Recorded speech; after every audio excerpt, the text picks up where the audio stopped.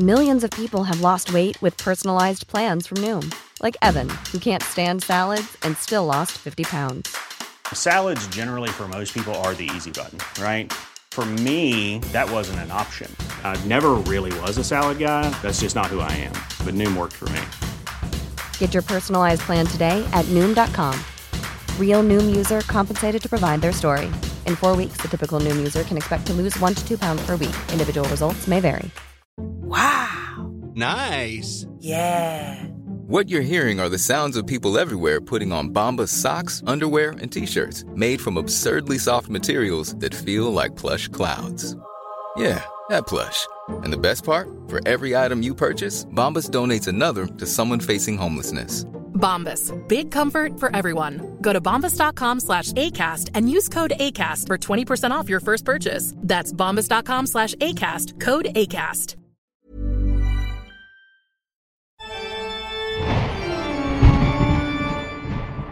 Why are there so many paranormal experiences from healthcare professionals?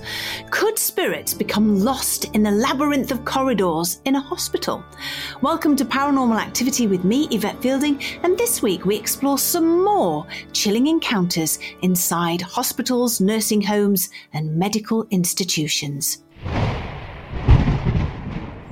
One of our listeners, Amber, got in touch on email to suggest this week's episode topic. You can get in touch with your own suggestions at this address. It's contact@paranormalpod.co.uk.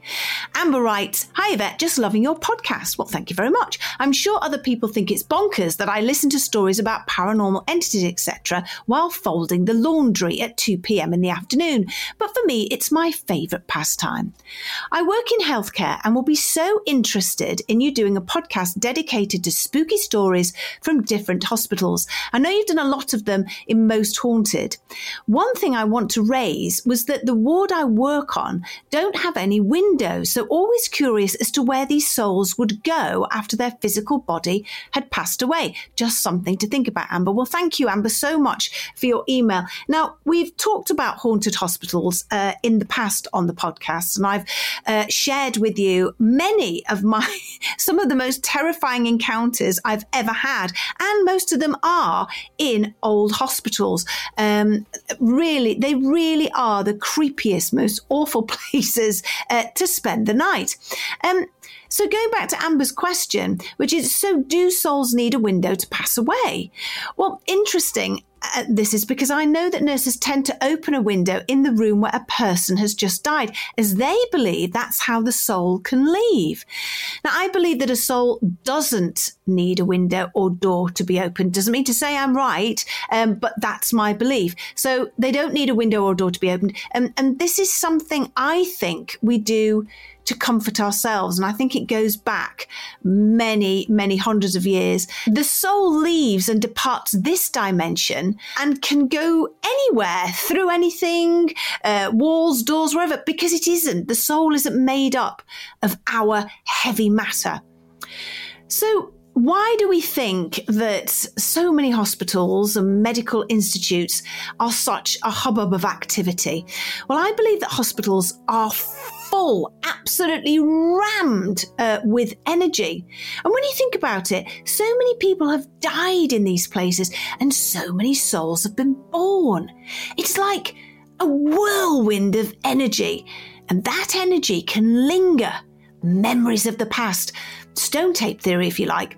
Many people will report hearing sounds and cries and moans and doors slamming, perhaps laughter, crying, maybe medical instruments tinkling in the background or things like that. To me, they are memories. It doesn't mean that the souls are still hanging about, reliving their illnesses. That would be terrible, wouldn't it? These are just memories. Now, some souls cannot pass over.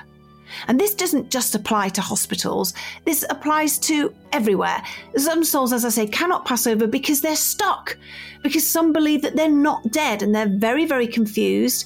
Others are too frightened to move across as well, mostly because of religious beliefs, especially if they've been, they passed on, say, over 100 years ago. So all of this, like I say, is a whirlwind of energy caught up in this time capsule that perhaps is an abandoned old hospital. One such place, Waverly Hills Sanatorium in Kentucky, has been named one of the most haunted hospitals in the world. And it was due to the tuberculosis epidemic. Now, the sanatorium was made to increase the capacity tenfold. And when you think about it, during this time when the Waverly Hills Sanatorium was built, one person every hour, 24 hours a day, 7 days a week was dying due to this epidemic. So you imagine how many people were dying in that area. And it was all over America and reached into some parts of Europe and was almost a plague. Now, patients at the Waverly Hills could expect treatment that varied from balloons implanted into their lungs to the removal of ribs and chest muscles to allow for lung expansion. There was a lot of exploratory surgeries went on here, and sometimes it could have been quite cruel. When this didn't work, this is awful. I stood in this place I'm about to tell you about. A 500-foot tunnel, or it was actually called a body chute, was built so that people could discreetly send the bodies away to be removed, because you didn't want to see, while you were trying to get better, all these bodies, being wheeled out in front of you. So they had to do it very discreetly. And now, can you believe it, it's a tourist attraction, with visitors reporting the ghost of a nurse in room 502. And according to one reviewer on Yelp, quote, "We walk up there and I do get some weird vibes. Hair stands up on my arms. I get flush feelings. Sometimes I'm very queasy. It's an awesome place. I don't know if I'd want to go there if I was feeling like that all the time."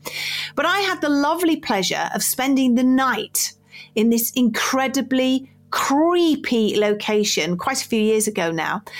We were doing a most haunted tour of the US, and we did a variety of different investigations all around the country.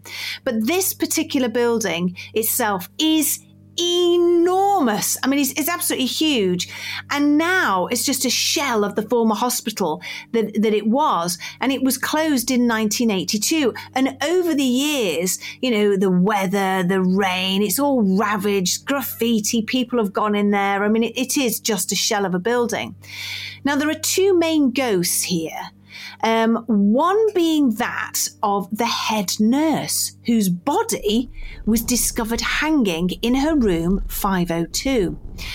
Now, this was in 1928, and it was rumoured she was pregnant.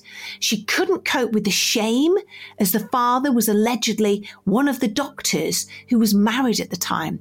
Now, some people say that she was murdered by the doctor, a mystery that has never been solved. Now, weirdly enough, a few years later, another nurse who was also in room 502 committed suicide. This is where it gets really freaky, because allegedly she jumped to her death out of the window in room 502, and nobody knows why. I mean, how extraordinary, being in exactly the same room. There are other ghosts there, but these are described as shadow people. And many of these shadows show themselves and cause all sorts of paranormal activity to occur. And I believe that these shadow people are the patients, the doctors, the nurses. Some of them refuse to leave, and they're not showing themselves. They're just in the corners, standing with their backs against the walls and the corridors, making the doors open and close on their own. Perhaps you can hear their voices in the dead of night.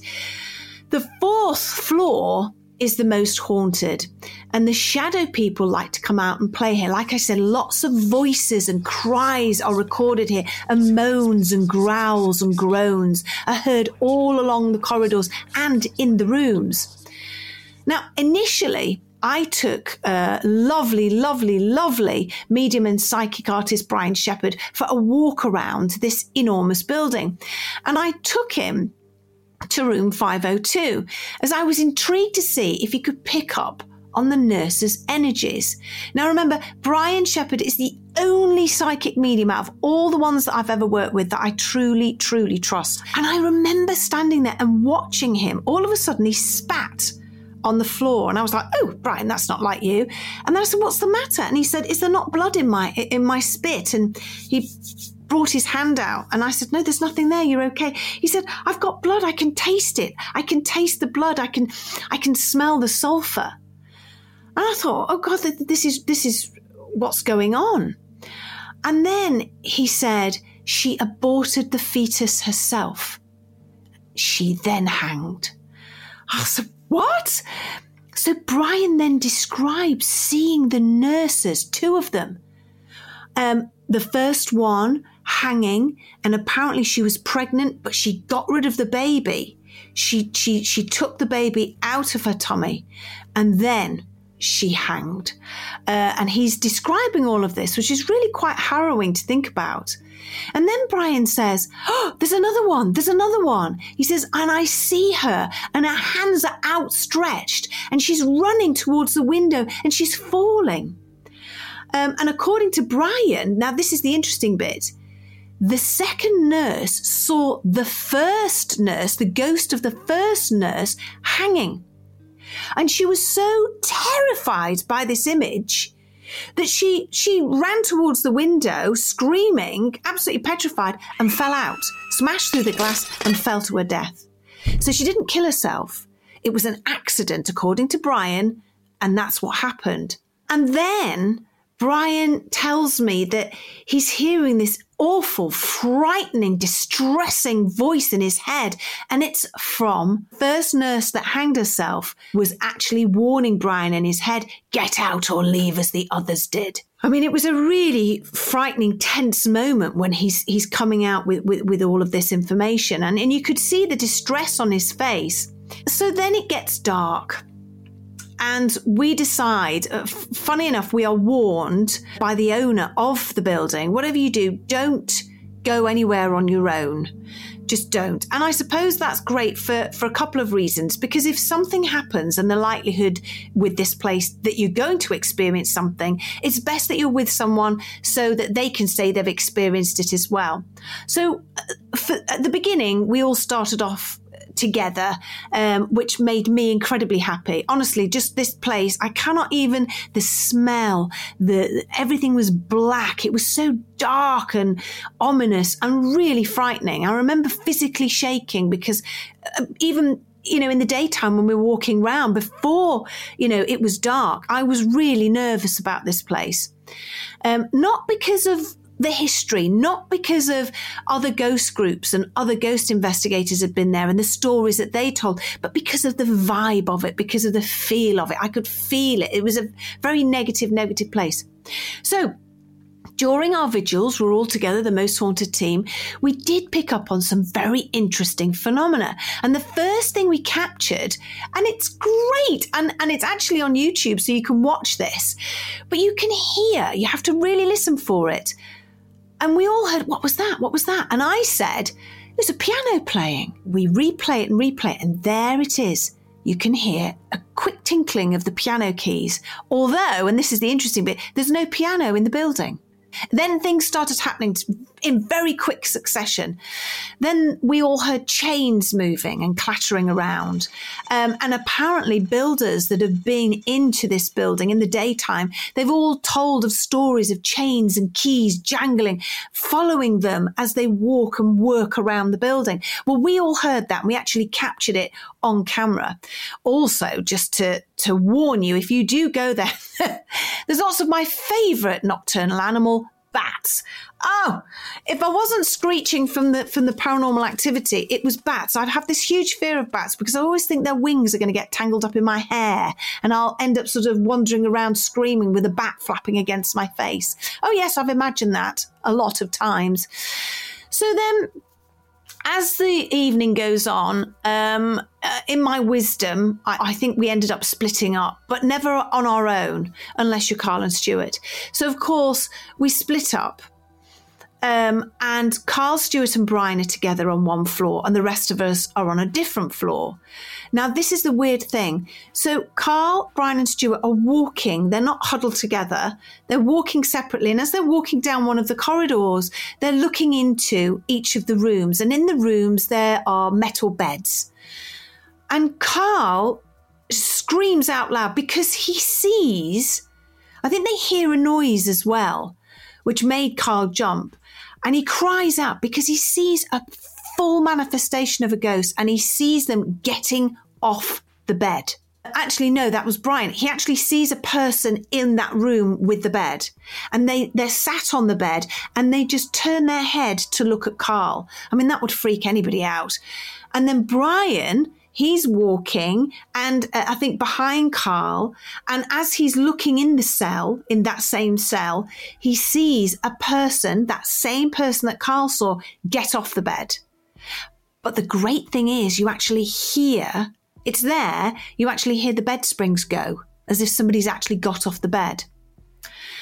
I am a huge believer in trigger objects and using objects. So say, for instance, if you have ghosts of children, and apparently children have been seen in the Waverley Sanatorium. So I had my marbles, and so I threw a marble down the corridor, and it was absolutely fascinating because straight away, and as soon as I'm calling out and I'm talking to what I think is a child or children, you can hear loud banging and thudding. It starts. That's when it starts. And then literally seconds later, the marble comes flying back and we all hear it and it smashes onto the floor. And that to me was so exciting. When you get that recall, you want that poltergeist activity. You want that marble to come back or whatever you've thrown. So whenever you're doing an investigation, always try it. Throw something, a penny, anything away from yourselves. In most situations, I call it callback phenomena. So turn your back and start talking amongst yourselves. And 9 times out of 10 with my investigation team, that marble, that stone, that penny will come back. It's almost like they're saying, "Hey, you wanted my attention. Don't be rude. Turn your back on me. I'm giving it to you now." And so they'll throw it back. And so that's what I call callback phenomena, because you're asking for something. You're asking for something to happen and they're calling you back. And also this can happen when you're leaving a room as well. So do try that when you're on an investigation. And as I say, this happened with me and this marble. It came flying back and it was fantastic. And I got very, very excited. Carl, Stuart and Brian decided in their wisdom that they were going to go to the mortuary, which is on the ground floor. The rest of us, myself, we went up to the very haunted 4th floor. Now, as they're on the ground floor heading towards the mortuary, Brian is pulled off a bed because Carl says, "Brian, why don't you lie down on that bed and see what you get?" And the next thing, you hear this cry and Brian's on the floor. He says, "I was pulled off the bed. I was pulled off the bed." Stuart then, he's on his own. I mean, how ridiculous are these three going off on their own when they've been told not to? Of course, it's Carl and Stuart, isn't it? And Stuart's in one of the rooms and there's a gate and it closes and locks him in. Carl then goes inside a mortuary slab. You know those drawers and they pull the slab out and you get on it? Well, that was what happened. Carl got on that and was pushed in. There was no door, so he wasn't locked in. But he asked Stuart and Brian to be within shouting distance. And my God, he's crying out, "Help me!" He's shouting and shouting. Something's affecting him. Something's hurting him. So they pull him out. And at that time, when they're pulling him out, they hear a growl. It's a horrible noise. And then they hear footsteps. And that's when Carl is screaming out. Anyway, they get him out. And Brian says at this time, they're coming for his body. They're coming for his body. And he's standing up and Carl is in a lot of pain. He lifts his T-shirt up. 3 enormous scratches on Carl's back. And then he turns round and on his stomach, he has 3 smaller scratches on his stomach. The blood is starting to flow and it's coming out. It's really upsetting to watch. But Carl then says when the pain happened, he actually saw an old woman hovering over his head. He describes her as just this awful skeletal bruises all over her face. She was emaciated, a horrible, frightening spectre to see. And I was thinking, could this ghost be one of the nurses, perhaps the first nurse? Because the first nurse that Brian talked about was very threatening, get out, or something, the same thing will happen to you. Could she have been the one to have caused those scratches on Carl's body? She was obviously very, very angry, very, very negative. Of course, while all this is happening, I'm with the rest of the team, and we have a wonderful capture on camera because we actually catch women talking and you can hear it. It's wonderful. And again, I get so excited. And then straight after that, there's a growl. So you got the positive, and I think it's the memory recall, the stone tape theory that we're hearing, the piano, the women talking and so on. And then you get the negativity, you get the nastiness, the scratches, and then the growl. Now, Carl then, after a break, a glutton for punishment, went into the nurse's room alone, room 502. Not a good idea. Again, the camera picks up what sounds like a growl or a deep cough, and the cough sounded ill. It sounded as if somebody had a problem with their lungs. When you listen to it, it really is quite extraordinary. Stuart is on his own on the 4th floor, and it's very strange because his camera won't work properly, and it's going in and out of focus, in and out of focus. He can't get it to work, and then something happens to him, which he refused to talk about, but he's so frightened, he has to leave, and he gets himself all disorientated and can't work out which way to go. Then Carl, again, still on his own in room 502. Stuart is making his way down to where Carl is, and Carl gets locked inside room 502. The door will not open, and eventually Stuart gets him out. I'll never forget my experience, and neither will any of that team, when we investigated Waverley Sanatorium. It truly is haunted. It's one of the most scariest locations I've ever investigated. But any abandoned, old, haunted hospital, they really are the worst. And if you want to really scare yourself to death and investigate somewhere, and you want to go somewhere for the first time that's haunted, I would try an old abandoned hospital first to whet your appetite.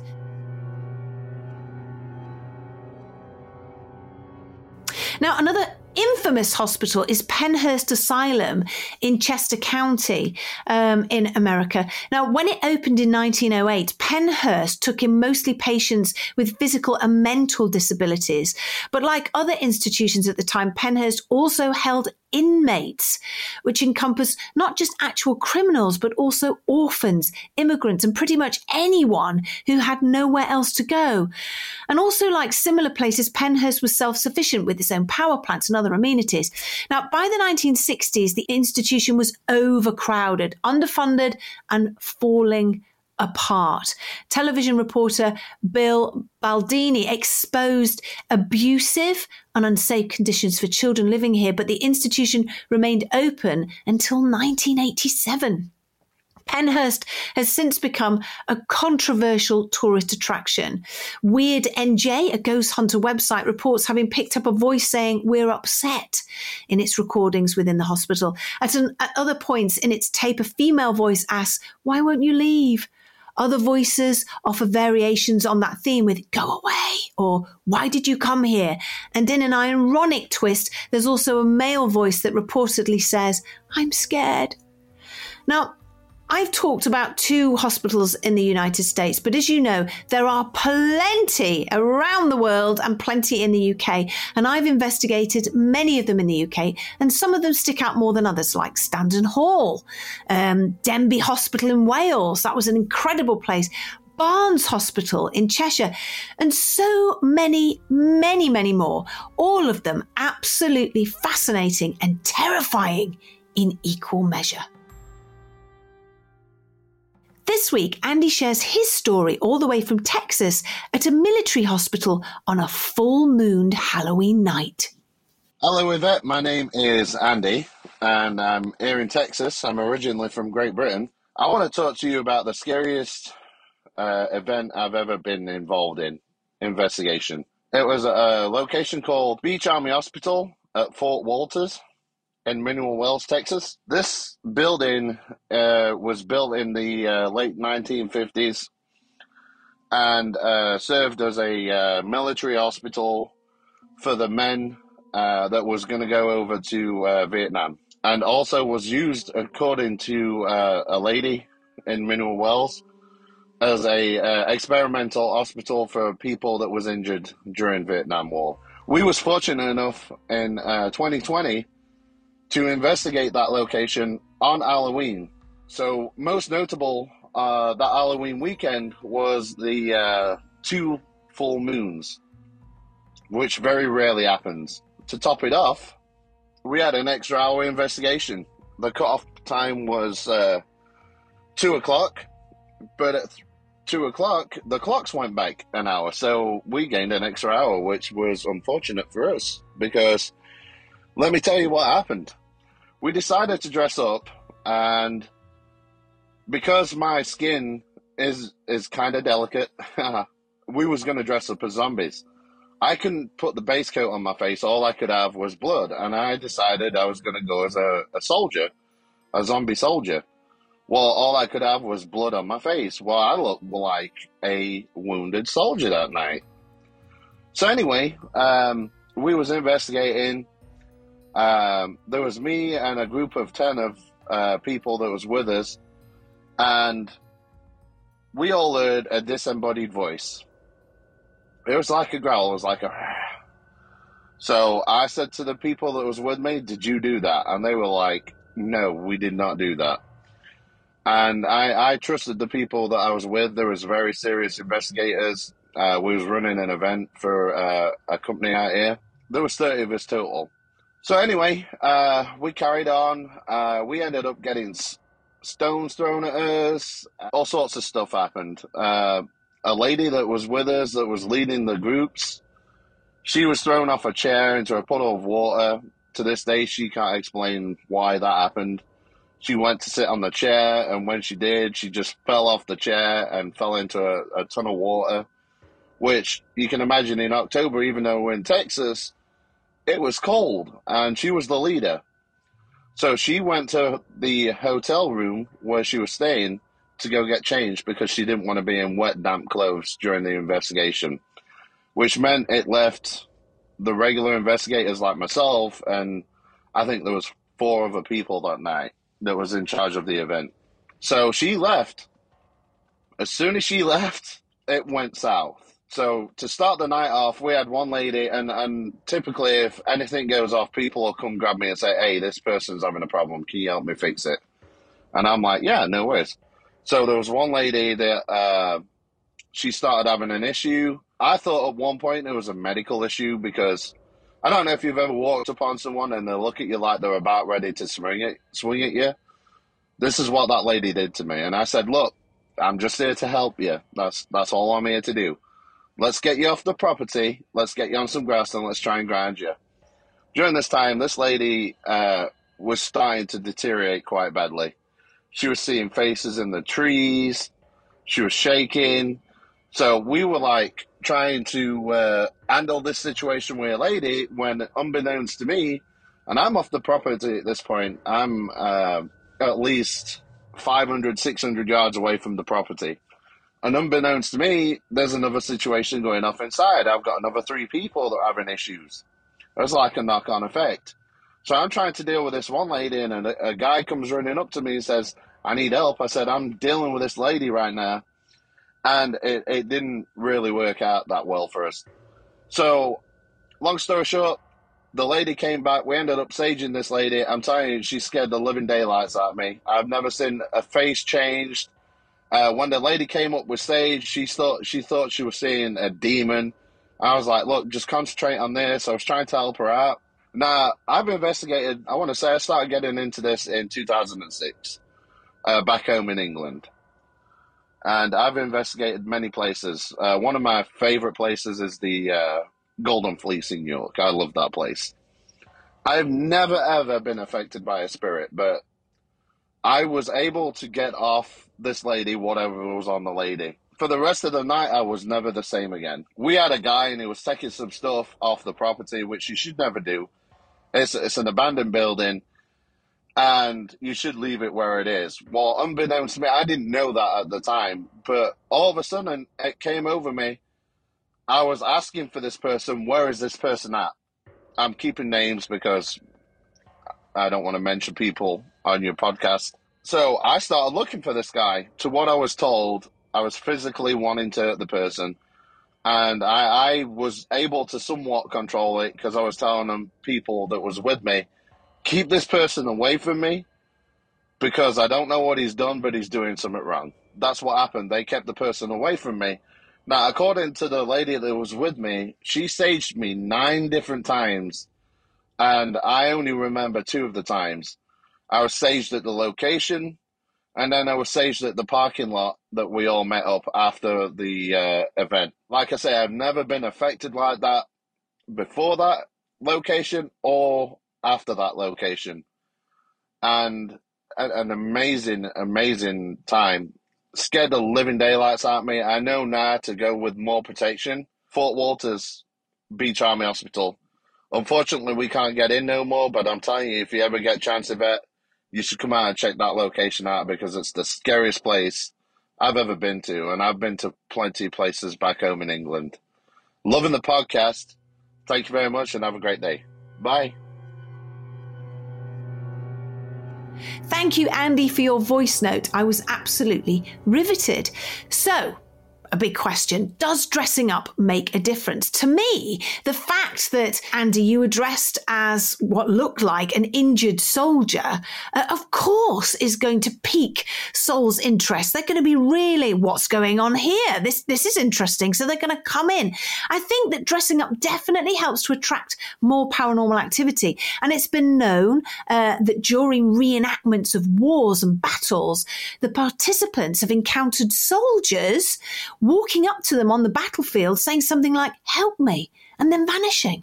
There's an incredible amount of reports from reenactors that reenact the Battle of Gettysburg. When we went over there to investigate Gettysburg, we spoke to quite a few people that dressed up as these soldiers, and they experienced seeing full manifestations of ghosts walking next to them, being with them, seeing them, hiding behind cannons and under horses, and then them completely disappearing. And I find that absolutely fascinating. So, me being me, I decided to get all the Most Haunted team to dress up in World War II uniforms when we investigated the Strand Underground station in London. Now, I'd heard that during the war, the tunnels were used as air raid shelters. Well, I didn't hear, I knew that to be fact, like many of the underground tunnels in London. But by dressing up, it can trigger energy, and spirits are more likely to show themselves or interact with you as they think that you are from the same time period. Now, the woman in your investigation seems to have either imagined the scenario, which by the sounds of it, I doubt very much. I think that she was open to spiritual entities.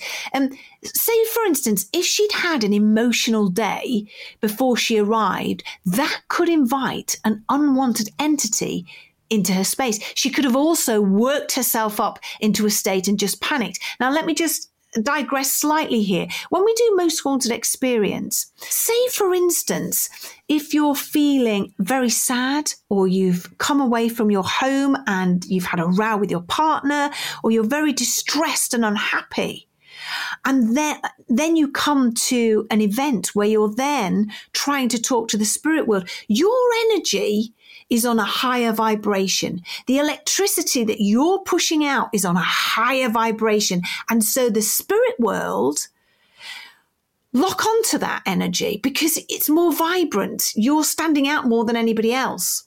If you're about to go and do, for the first time, you've not really done a ghost hunting event or connected with the spirit world before, you need to, everybody, I believe this to be, just take a beat, just take a moment to do some breaths and just concentrate and ask for a little bit of protection from the other side, because you can experience some upsetting negativity. And this is exactly what I think has happened to this woman in Andy's story.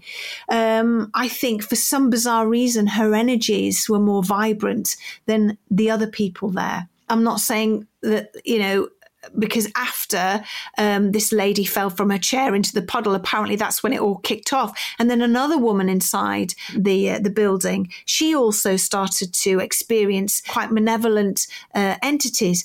Again, was she open to the spirit world? Was she inviting them in? Had she protected herself? So just remember that before you go into any ghost hunt. Just try and center yourself and try and imagine yourself surrounded with bright white light. That can really help you as an individual to stop any negativity coming in and affecting your aura and state of mind. Like I say, were these women especially sensitive to the spirit world? If they are and they haven't protected themselves, like I say, an angry spirit could have decided, well, I'm going to have a bit of fun with her. It sounds like these poor women, they had a terrible time. And some of those spirits inside that military base sound to me like they're very angry and trapped. And to answer your question, yes, Andy, let me in there.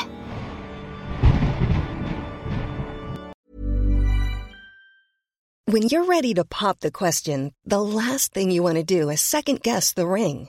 At BlueNile.com, you can design a one-of-a-kind ring with the ease and convenience of shopping online. Choose your diamond and setting. When you find the one, you'll get it delivered right to your door. Go to BlueNile.com and use promo code LISTEN to get $50 off your purchase of $500 or more. That's code LISTEN at BlueNile.com for $50 off your purchase.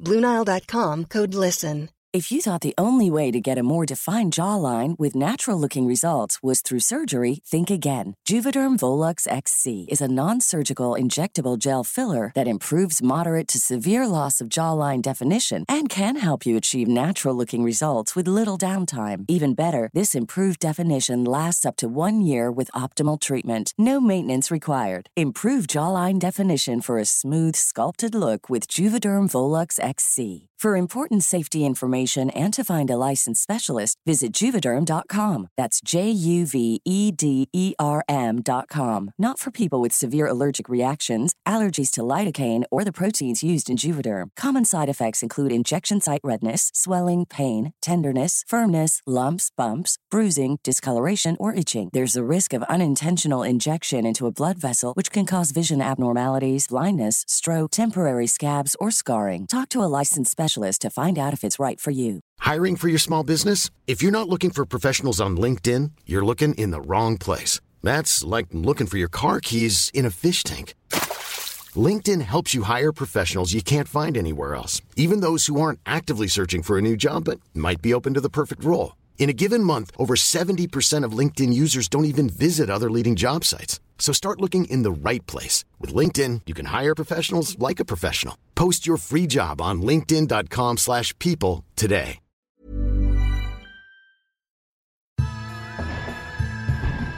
I want to let you know about an amazing new offer just for you. We're launching a new weekly bonus series, Yvette Investigates. Each week, we'll be releasing a new episode as part of an investigation into a paranormal event or phenomena with leading experts and historians. For just 99 pence a week, you get this exclusive bonus episode delivered into your podcast feed, as well as getting our main episode ad-free and a day earlier than everybody else. There's 3 different tiers you can subscribe to. Head to paranormalpod.co.uk now to find out how to subscribe and become one of our podcast paranormal investigators. As a special thanks, we'll even give the first 50 paranormal investigators a shout out and a big thank you on the podcast.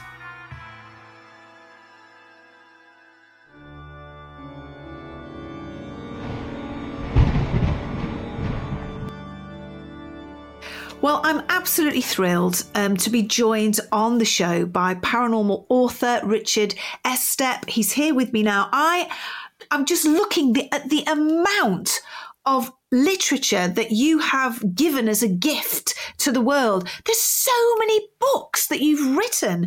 They're just astounding. A couple of them, obviously, people that know me will think, well, you couldn't read those, Yvette, because it would scare me to death. But The Haunting of Asylum 49, Haunted Healthcare, you are the right person to speak to about haunted hospitals, which is, what we're talking about today. What's intrigued you, first of all, Richard? Let's start off with your love of the paranormal and what started you writing about it. Absolutely. Well, I live in the States now, Yvette, but I grew up in the Midlands in the UK. And my grandparents lived in Hull, and they had this haunted house. During the Second World War, when my grandfather was off fighting in Burma, it was one of those big, World War II era families. So I have lots of aunts and uncles on that side. And they were kids. They always talked about the old lady that came into their bedroom at night to tuck them into bed. And it turned out that she was a former occupant of the house who had died there, and I think was helping keep an eye on the family while my grandfather was off at war. And when he returned and my aunts and uncles grew up, she stopped appearing. It was like, mission accomplished. And I used to have to stay in that bedroom all on my own when I would go stay with my grandparents. And so, half of me was kind of hoping she would turn up because it was fascinating and cool. And the other half of me was terrified that she would turn up. And she never did. I think she was long gone. But that started me as a child of the 70s with my love of the paranormal and of books. Because, of course, there was no Most Haunted then. There was no Ghost Hunters or Paranormal TV. You guys were the first. So you had to go to the library, and there was that one paranormal section, where you could get books by people like Guy Lyon Playfair and people like that. That gave me my love, which I still have today. That's absolutely wonderful. I love hearing backstories of how people, started in their careers. So let's talk about hospitals and these fascinating buildings. What drew you to hospitals and asylums? I think primarily because I make my living as a paramedic. That's my chosen profession. Do you really? Wow. Yeah. I've been in emergency medical services since 2002. I joined right after September 11. In fact, when I became a firefighter here in the States, they require that you become an EMT, an emergency medical technician. And I took the next step to become a paramedic. That's still what pays my mortgage, in fact, and it's still my passion, And I got this reputation because nurses especially, they will not be shy about telling you their ghost stories, as I'm sure you've discovered over the years talking to so many people. And they would say, that weird paramedic will be by later tonight with a patient. You should tell him what happened. the room where the guy, the room where the guy died and it's empty, but the call light keeps getting, switched on. Somebody's pushing the call button in an empty room. Tell that guy, he'll believe you. And I collected so many of these stories over the years.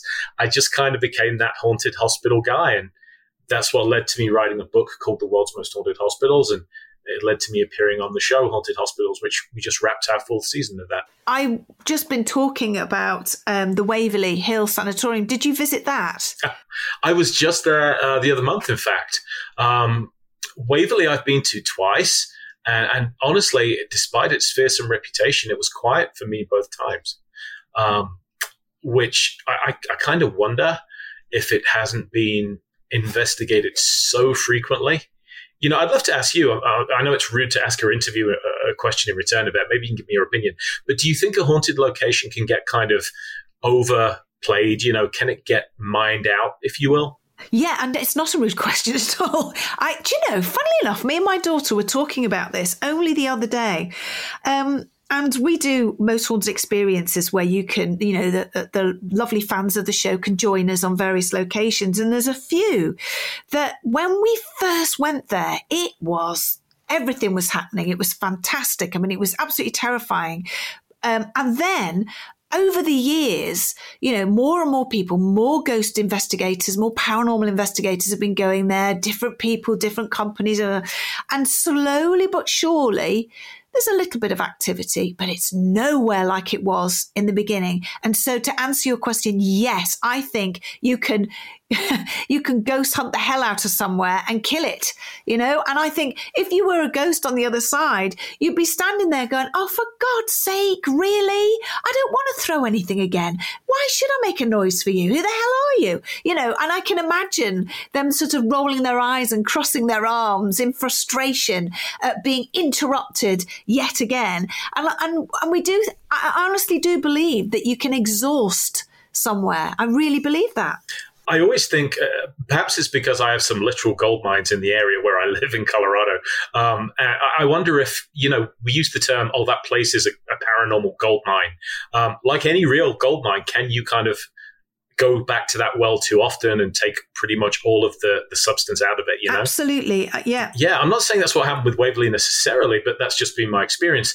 But as we know, they don't perform on demand. So just walking those hallways, as you'll recall from when you shot there, it's a privilege. You feel the sense of history. You think about all the human beings that lost their lives there, the brave men and women that fought the tuberculosis, the kind of plague. And I think that alone contributes to a haunting too, not just the death. Absolutely. I mean, and the story of the two nurses, that died in the room. The first one hanged herself, and the second one, according to our psychic artist, who's Brian Shepherd, who is, in my opinion, the best psychic I've ever worked with. But the second nurse fell to her death through the window, but it was through the shock of seeing the ghost of the first one, which I found absolutely incredible. But I remember it was the whole story and the sort of legend of Waverly that made us very on edge. And when we were walking around, we were terrified because we'd heard all these stories. But actually, we did hear things, we did capture things, but it wasn't as bad as we thought it was going to be. But what happened to poor Carl, that was terrifying. He's absolutely off his rocker when it comes to things like this. He went and put himself in one of the mortuary slabs, and he said he saw the ghost of an old woman, her face above his head, and then he screamed out in agony, and he gets out and the camera's there, and you see these massive scratches, and the blood started to come out on his back, and then the same on the front. And I think at that point I called it. I said, no, that's enough now, we're going. And I'm always a firm believer, Richard, it's down to energy. So if you go into somewhere with a really open mind, something's going to happen. 9 times out of 10, something will happen. But if you go in there kind of thinking something might happen, I'm not quite sure, yes, it's a bit spooky, and your brain, your subconscious goes into the logical side of thinking, the likelihood is, 60, 70%, nothing's going to happen.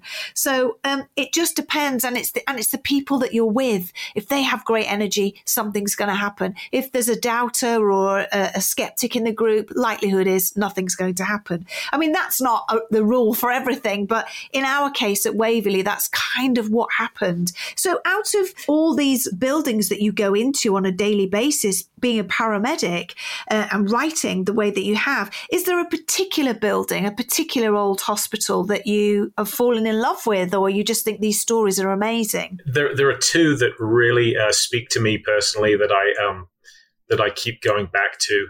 One is Asylum 49 in Utah, and one is Old South Pittsburgh Hospital in Tennessee. Oh, tell us about those. They sound great. Yeah, Asylum 49 is called that because it was never an asylum. It was a community hospital. And it's actually appeared on TV. If you ever saw Stephen King's miniseries The Stand, it was a filming location for that. It was a local hospital in Utah until it closed down in the early part of the 21st century. And they just closed the doors and left. I mean, they walked out. There were medical records left in there. There were x-rays up. There were used needles in the sharps containers. They literally just took anything of any real value, but they left the beds. They even left an x-ray machine.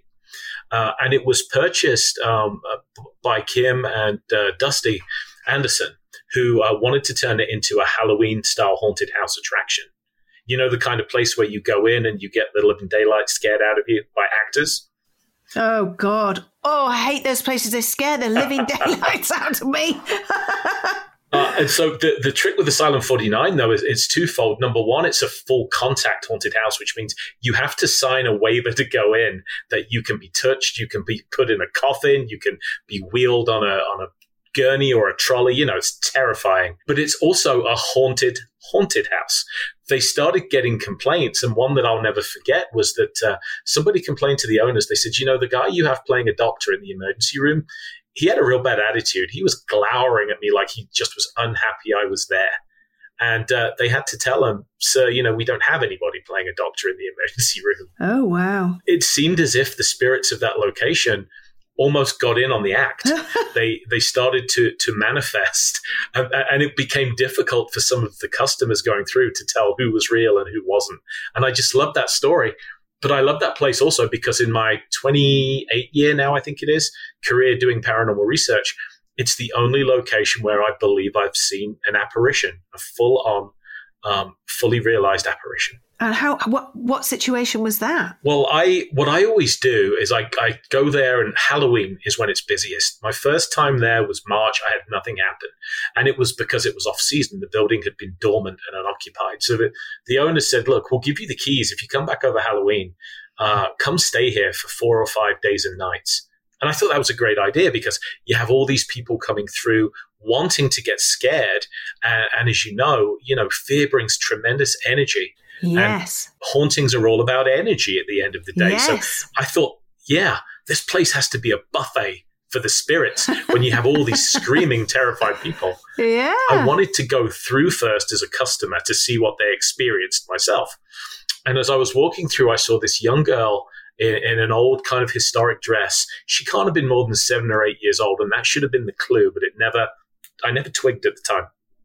And she was pulling this lady into a room, and she had this kind of, I should say, gleeful look on her face. Not malicious or anything like that, but the lady was freaked out, and this little girl was loving that fact, And so I got to the end, and I said to the owners, that was really awesome, but don't you worry about having, 7 and 8 year olds interacting with scared adults like this. And they just looked at one another and looked at me and said, we don't have anybody of that age. And I said, yes, you do. I saw her. They don't let children go through as customers, obviously for liability's sake. So I said, I saw this little girl clear as day. And they took me over to the cast hall where the actors were taking off their makeup, and having some pizza. And I checked every single one of them. The girl I saw was not there. And they told me that this apparition had been seen many times.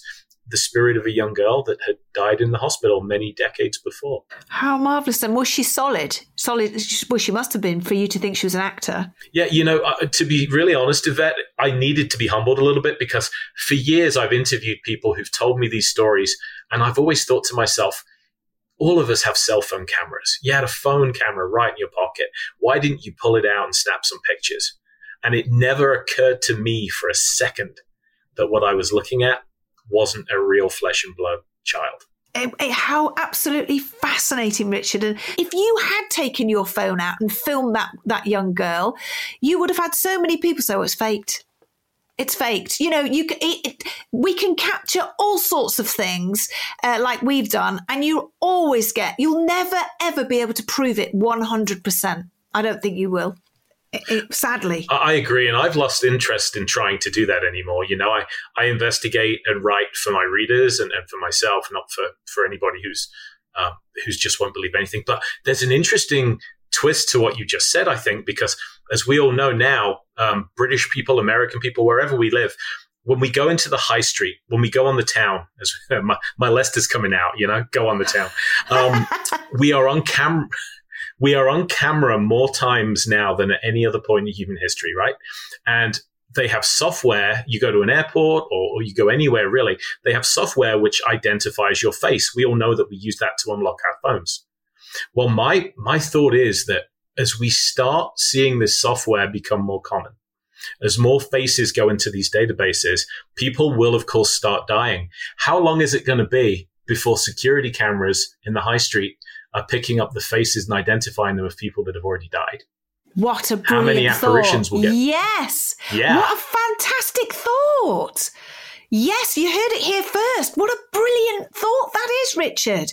Do you know, I'll be really thinking about that. Wait till I tell my hubby and my daughter. What a great thought. When I first started doing this, which was probably right about the same time you did, we would use VHS tapes, we would set them to the 9-hour extended play, and we would record empty hallways, and you had to watch that footage. I know. It's just terrible, isn't it? I was going to say, I knew a guy that actually, he got around this by bribing his kids with chocolate. He'd pay his kids in Mars bars to watch empty corridors for hours on end. Call daddy if you see anything weird. But now I think that we're entering a time in human history where our technology, it's going to start picking up on people that should not be there anymore. And have you ever wondered, when you look at these big crowd scenes on TV, maybe one or two of those people aren't actually flesh and blood at all. Maybe more than that. Yeah, and there's some fantastic photographs online where people are at weddings and they go, oh my God, look, there's Grandad. And there is Grandad in the family photograph at the back. I've got an amazing picture of my dad's face, and it's not like, you could just make out an eye, it's not pareidolia or anything. It is my dad, and his face, his head is above my head for my 40th birthday. And I've never made it public because I don't want people to go, what a load of old rubbish, it's fake. No, it's personal to me. That's my dad. I show friends, and, when we're like, if me and you were, having a chat over a glass of wine, Richard, I'd say, look at that. And there's no doubt you'd go, oh my God, that's amazing. And that was taken on before iPhones came out. We took the picture, and you actually see a little blue orb on the original picture. We put it into the laptop, and we were just flicking through the pictures, and then we blew. We said, oh, look, there's an orb. And we just blew it up, and there it is. Honestly, it's so clear. It's fantastic. So I always say to people, you've hit the nail on the head there. Pictures, now with technology, have a look. Is there somebody there that shouldn't be there? Or is there somebody there that died 10 years ago that's invited themselves to your wedding? How wonderful. And I think that the automated systems are about to start taking that out of our hands, which will take all of the dull donkey work out of watching that footage. But I think when it comes to the paranormal, we all have a different threshold for belief. And I maintain that whether you believe in this or not, you won't truly believe in it on a fundamental level until something happens to you that you just cannot explain any other way. I had an experience Amen. Yeah, absolutely. Just last month, I was back in the mother country. I was doing 4 nights in Shepton Mallet, and then I was at one of your old haunts that you know well, the Skirrid Inn. Oh, we still go there, still out with the Skirrid Inn, but we Shepton Mallet. Yeah. I don't go, but Carl and some of the team, they go regularly there, and they love it. I'm writing a book about both of those locations. So what happened to me at the Skirrid was one of those things, just real briefly. We would investigate all night, go to bed at sunrise after a full English breakfast, and then I would surface at 4 p.m. and do it all over again.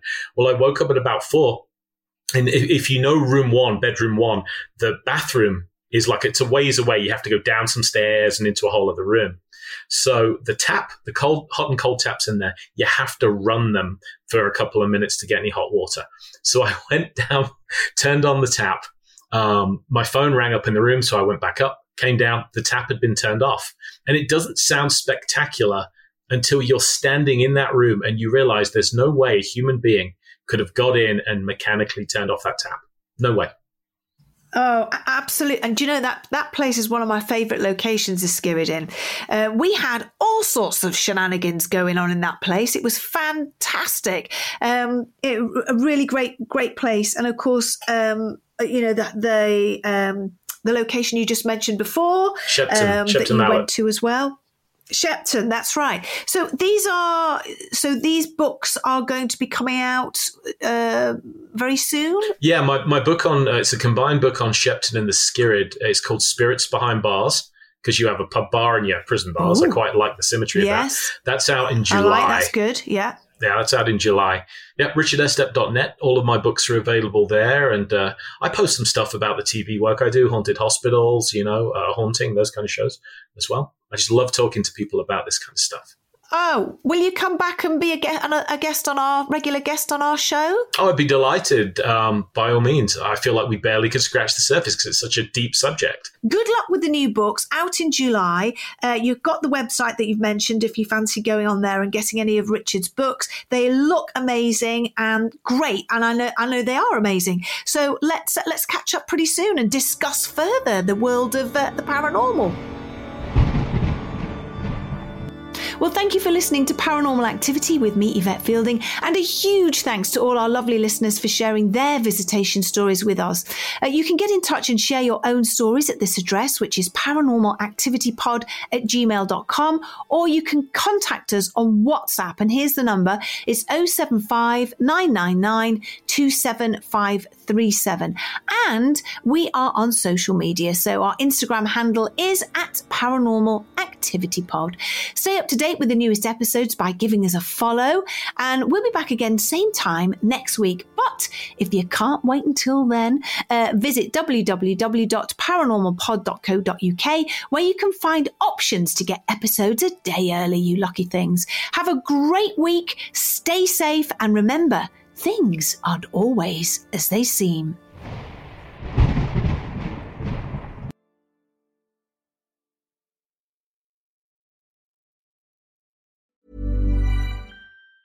Normally, being a little extra can be a bit much, but when it comes to healthcare, it pays to be extra. And United Healthcare makes it easy with Health Protector Guard fixed indemnity insurance plans. Underwritten by Golden Rule Insurance Company, they supplement your primary plan, helping you manage out-of-pocket costs without the usual requirements and restrictions like deductibles and enrollment periods. So when it comes to covering your medical bills, you can feel good about being a little extra. Visit UH1.com to find the Health Protector Guard plan for you. Hey, it's Danny Pellegrino from Everything Iconic. Ready to upgrade your style game without blowing your budget? Check out Quince. They've got all the good stuff, shirts and polos, activewear, and fine leather goods, all at 50 to 80% less than other high-end brands. And the best part? They're all about safe, ethical, and responsible manufacturing. Get that luxury vibe without the luxury price tag. Hit up quince.com/upgrade for free shipping and 365-day returns on your next order. That's quince.com/upgrade. Hi, I'm Daniel, founder of Pretty Litter. Did you know cats tend to hide symptoms of sickness and pain? I learned this the hard way after losing my cat, Gingy. So I created Pretty Litter, a health monitoring litter that helps detect early signs of illness by changing colors, saving you money and potentially your cat's life. Pretty Litter is veterinarian developed, and it's the easiest way to keep tabs on your fur baby's health right at home. Go to prettylitter.com and use code ACAST for 20% off your first order and a free cat toy. Terms and conditions apply. See site for details.